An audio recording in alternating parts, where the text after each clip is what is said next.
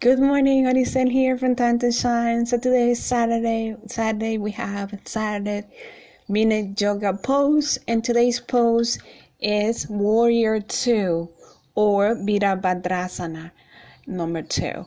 And it has many benefits. It opens your chest and your lungs, builds a stigma and concentration, it stimulates your abdominal organs. It helps relieve backache, especially through the second semester if you are pregnant. Develops balance and stability. It improves circulation and respiration.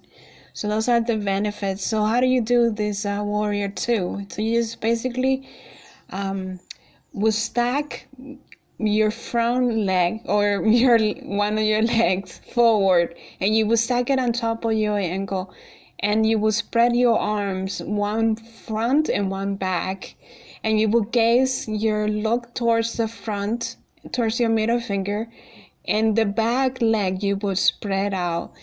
Make sure you align your heels that will be right in line with your front with the back one.